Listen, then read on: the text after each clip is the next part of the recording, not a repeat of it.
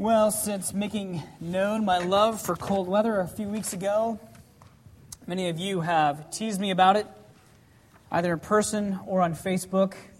This last week has certainly given many of you a lot of ammo to do so.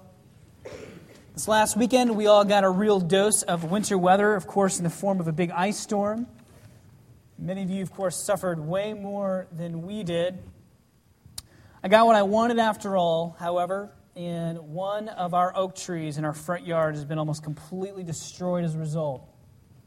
So it was kind of a good reminder that it's better to sometimes not get what you're waiting for.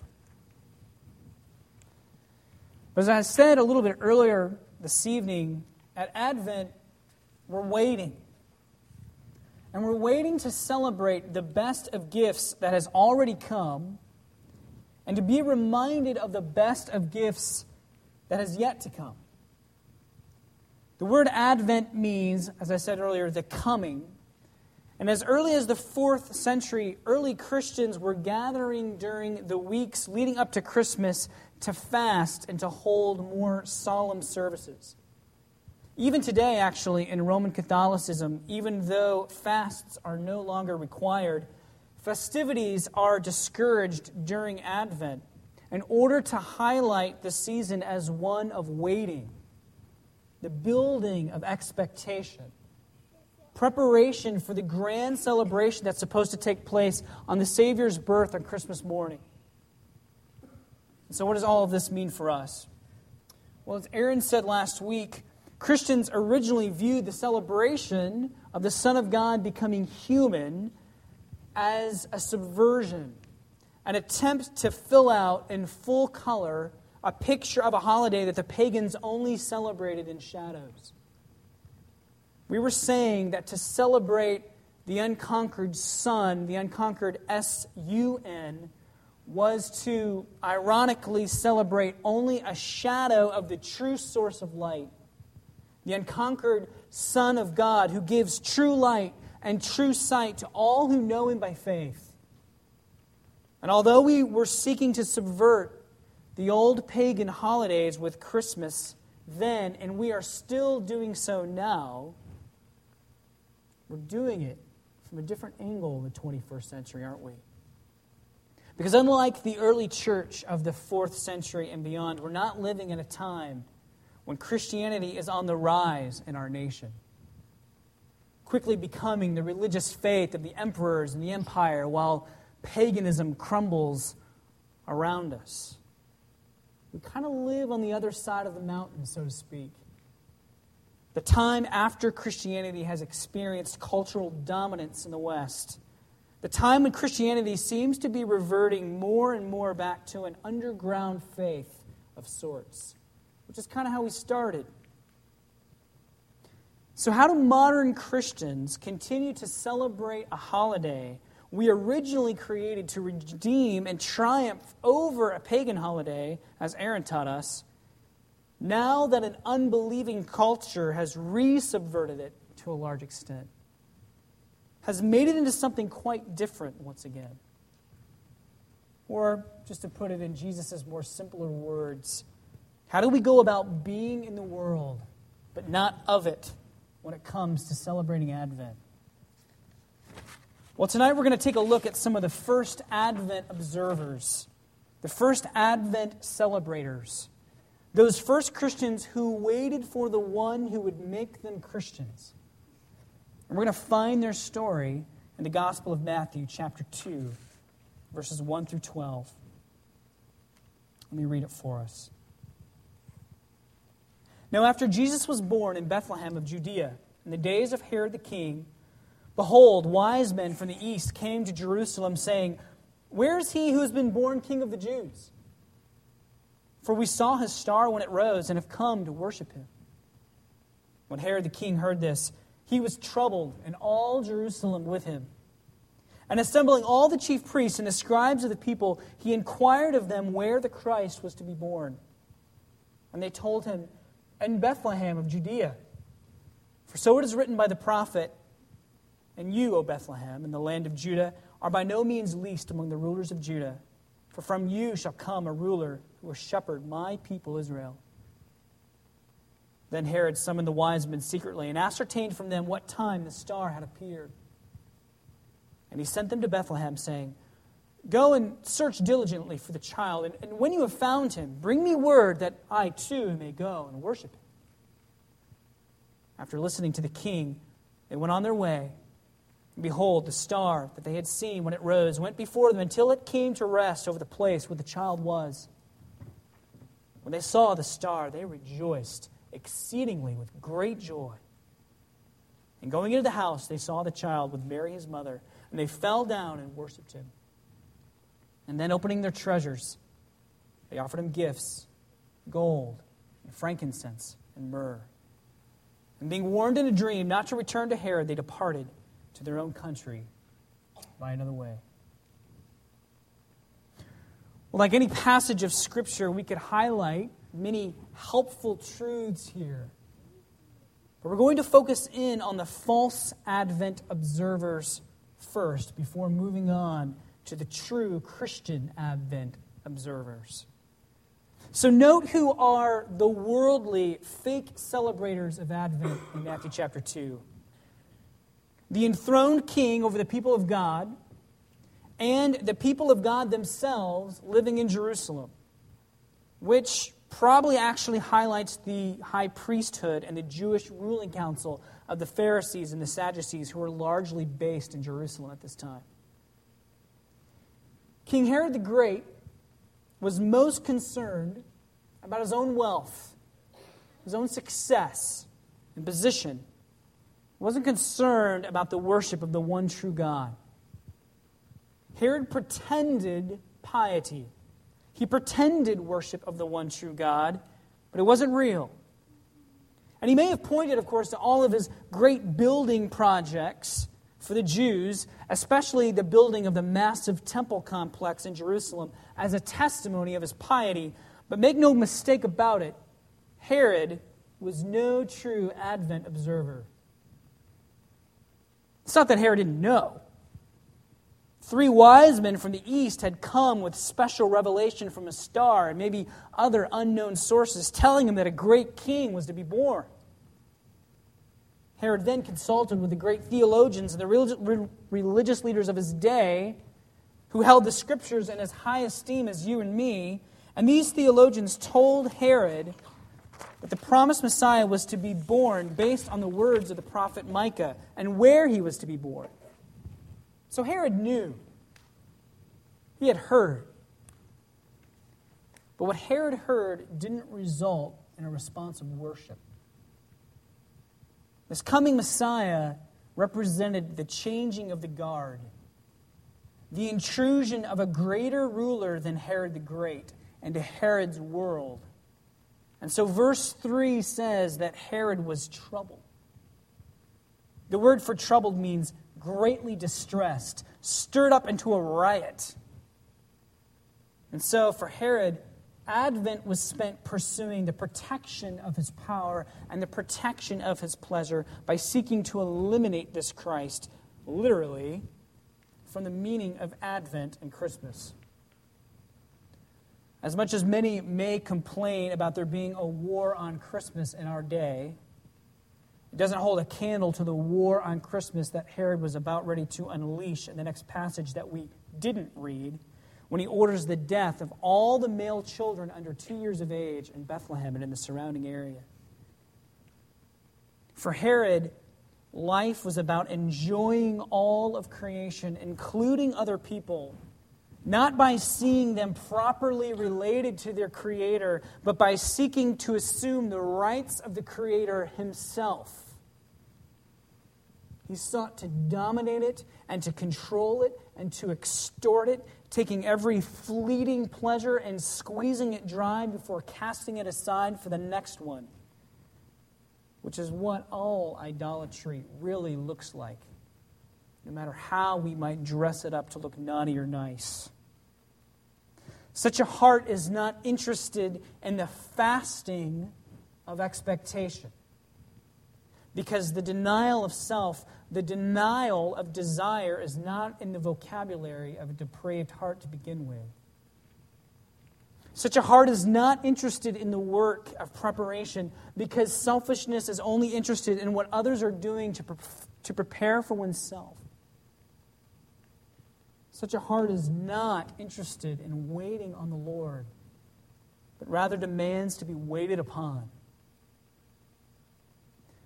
When we turn our gaze to the religious leaders, however, who exercised great spiritual power around Herod's great secular power, we find those who actually know what waiting is all about. They don't have a problem with waiting. They don't mind waiting for the Messiah. They've been doing it for centuries.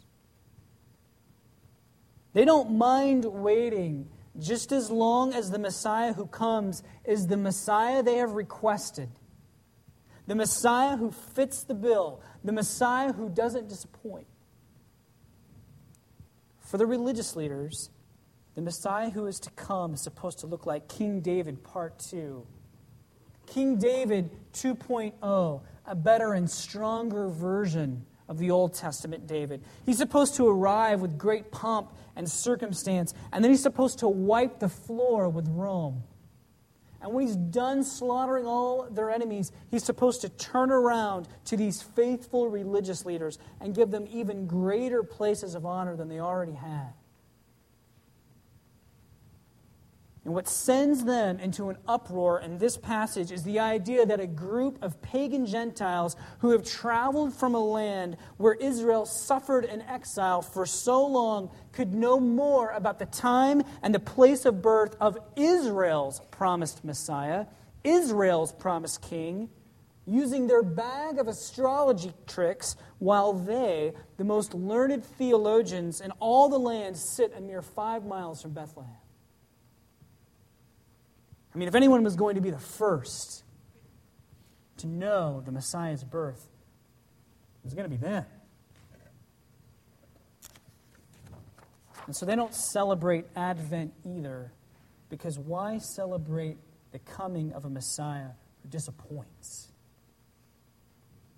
Why celebrate a Savior who doesn't act like a Savior in the way you expect, the way that you want? Maybe the way you were hoping for. It's just better to proceed as though this Savior isn't a real one to begin with.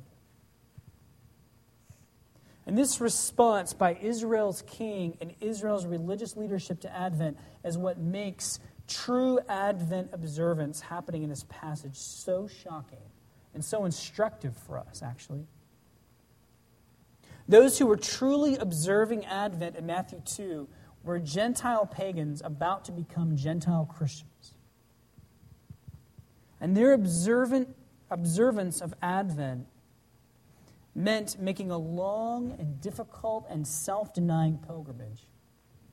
It meant engaging in the actions of waiting and expectation and preparation until the proper time for rejoicing exceedingly with great joy, as verse 10 says, upon coming to the place where the Christ child was. It meant worshiping by means of sacrificial giving, presenting to their newborn king expensive gifts associated with kingship, gold, and the expensive fragrances of frankincense and myrrh. Because before them was the greatest of all of God's many gifts, the gift that alone gave any meaning to any of God's other gifts. And the Advent response to this great gift is joyful and sacrificial giving on the part of those who have received Him. And so why do we, as Christians, on the other side of Jesus' first Advent, struggle to celebrate the Advent season now that the great gift has come? Theologian Timothy Paul Jones suggests that perhaps it's because for believers, no less than non-believers, we don't like waiting. Our calendars are dominated not by the venerable rhythms of redemption, but by the swifter currents of consumerism and efficiency. The microwave saves us from waiting for soup to simmer on the stove, and credit cards redeem us from waiting on a paycheck to make good on our purchases. And this backward extension of the Christmas season liberates us from having to deal with the awkward lull of Advent. A selfish world is an impatient world, and Advent is all about waiting, cultivating the virtue of patience. A selfish world is a world that's drunk with consumerism, and Advent is about self-denial and the delay of gratification. Not the denial of gratification, the delay of it. A selfish world is about enjoying victory and power now. And Advent is about being reminded that this world is indeed broken, and we aren't just waiting for a Savior because that's what God chose to give us this year under the tree. We're waiting for a Savior because we desperately need one. And Advent calls us to enter into that need, to feel it, and to experience it, to reenact it. It's all about purposefully, dramatically entering into expectation. Because Advent isn't just about reliving the expectation of those who waited for Christ's first coming. It is that, but rather using that historic moment and time to enter into our own waiting for Christ's second coming. Advent isn't just to be a memorial of the first coming of Jesus, but also to be pointing us forward to the second coming of Jesus and to lay on our hearts all of the urgency and the desire for come quickly, Lord Jesus. Put an end to all this. It's not just about waiting for Christ, the child, to come, but about waiting for Christ, the conqueror, the judge and liberator of all the universe, to show up again and to fix all this brokenness. And so just like our three wise men in this passage, we are still waiting. And we're still on pilgrimage in this desert world until the sky parts again. But how do we go about waiting during Advent? How do we do it? How do we observe a distinctively Christian holiday in a culture that has hijacked it for other purposes? And I think our passage symbolically gives us some clues here as well. And I'm not going to give you a laundry list of ethical do's and don'ts so that if you're doing them, you're celebrating Advent well, and if you're not, well, you're not. But I think our passage gives us a few clues of some ways to celebrate Advent in a distinctively Christian way. It was common in the early church to see the three gifts of gold and frankincense and myrrh, not just as gifts given to Jesus the King, they certainly were that, but also as gifts symbolizing the gifts that Jesus would later give to his people, later in his ministry. In many places in the book of Proverbs, wisdom is said to be more treasured than gold. And this wisdom is found in Scripture. In Psalm 119, the psalmist declares the value of Scripture above that of all gold and all silver. Frankincense was burned in the Old Testament altar of incense in the tabernacle and often represented the prayers of God's people. Psalm chapter 141 verse 2 says, "Let my prayer be counted as incense before you, and the lifting up of my hands as the evening sacrifice." And myrrh was used for embalming, used by Nicodemus to embalm the body of Jesus. Wine mixed with myrrh was also offered to Jesus when he was hanging on the cross. And so myrrh, even as a gift in this passage, was often seen by the early church as pointing to Jesus' coming death, which we now partake of through faith, joined to the sacrament of the Lord's Supper. These gifts of kingship given to Jesus by the Magi also point forward to the gifts of word and sacrament and prayer that Jesus would give to us.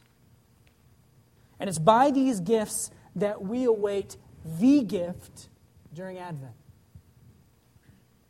We await him faithfully as we take time in corporate worship and in family worship and in private worship, to be exposed to the Word of God, to hear the Word of God, so it can have its effect upon us, convicting us and consoling us and encouraging us and equipping us. We await Him faithfully by lifting up prayers of praise and prayers of pain and crying out because of our need of Him to show up once again. This is one of the reasons why our church has Vesper services during the Advent season. This is another reason why we make the family worship guide, the long journey, available to the families of our church to serve as an aid to these things during Advent. It's also very proper for Christians to observe Advent in a distinctively Christian way by giving sacrificially of their time, and of their money, and of their resources to help others. I mean, these are things we should be doing all the time, joyfully throughout the year, but all the more so during Advent. One of many ways our church has sought to do that this year is by giving gifts to For the Nations Refugee Outreach, giving gifts in their Christmas box, which is right out here in the lobby, right next to where the bulletins are, for their Christmas store that they're going to have for their refugees this coming Saturday. By giving our church families the opportunity to sign up to work specific time slots to help out with the store. Just one of many ways that could happen this year. All of these are mere examples of what it means to live out Advent in a way that focuses on what we are waiting for. A way that distinguishes the Christian meaning of this time of year from endless shopping and parties. One of the things our family has started doing at home the last few months, we've enjoyed it. It's Aubrey's first time to hear the stories of the Chronicles of Narnia by C.S. Lewis. We started reading through those. She's really enjoyed those. Ellen and I have too. And in Lewis's The Lion, the Witch, and the Wardrobe, most of us can probably remember the part where Mr. and Mrs. Beaver, along with Peter and Susan and Lucy, the son of Adam and daughters of Eve, they're running all night long in the snows of Narnia to escape the witch and her wolves. When they hear the sound of sleigh bells just outside of their hiding place, they fear the worst. But when finally peeking out, they see Father Christmas. And Father Christmas tells them that Aslan, the Christ figure of the story, is on the move. The witch's power is weakening, and the end of her kingdom is in sight, but not yet. They must continue to wait, and they must continue to carry out their role in the plan of redemption.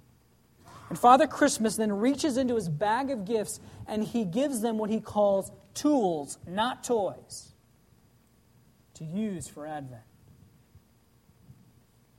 He gives Peter a sword and a shield, much like the sword, the shield of faith, and the sword of the Word of God mentioned in Ephesians 6.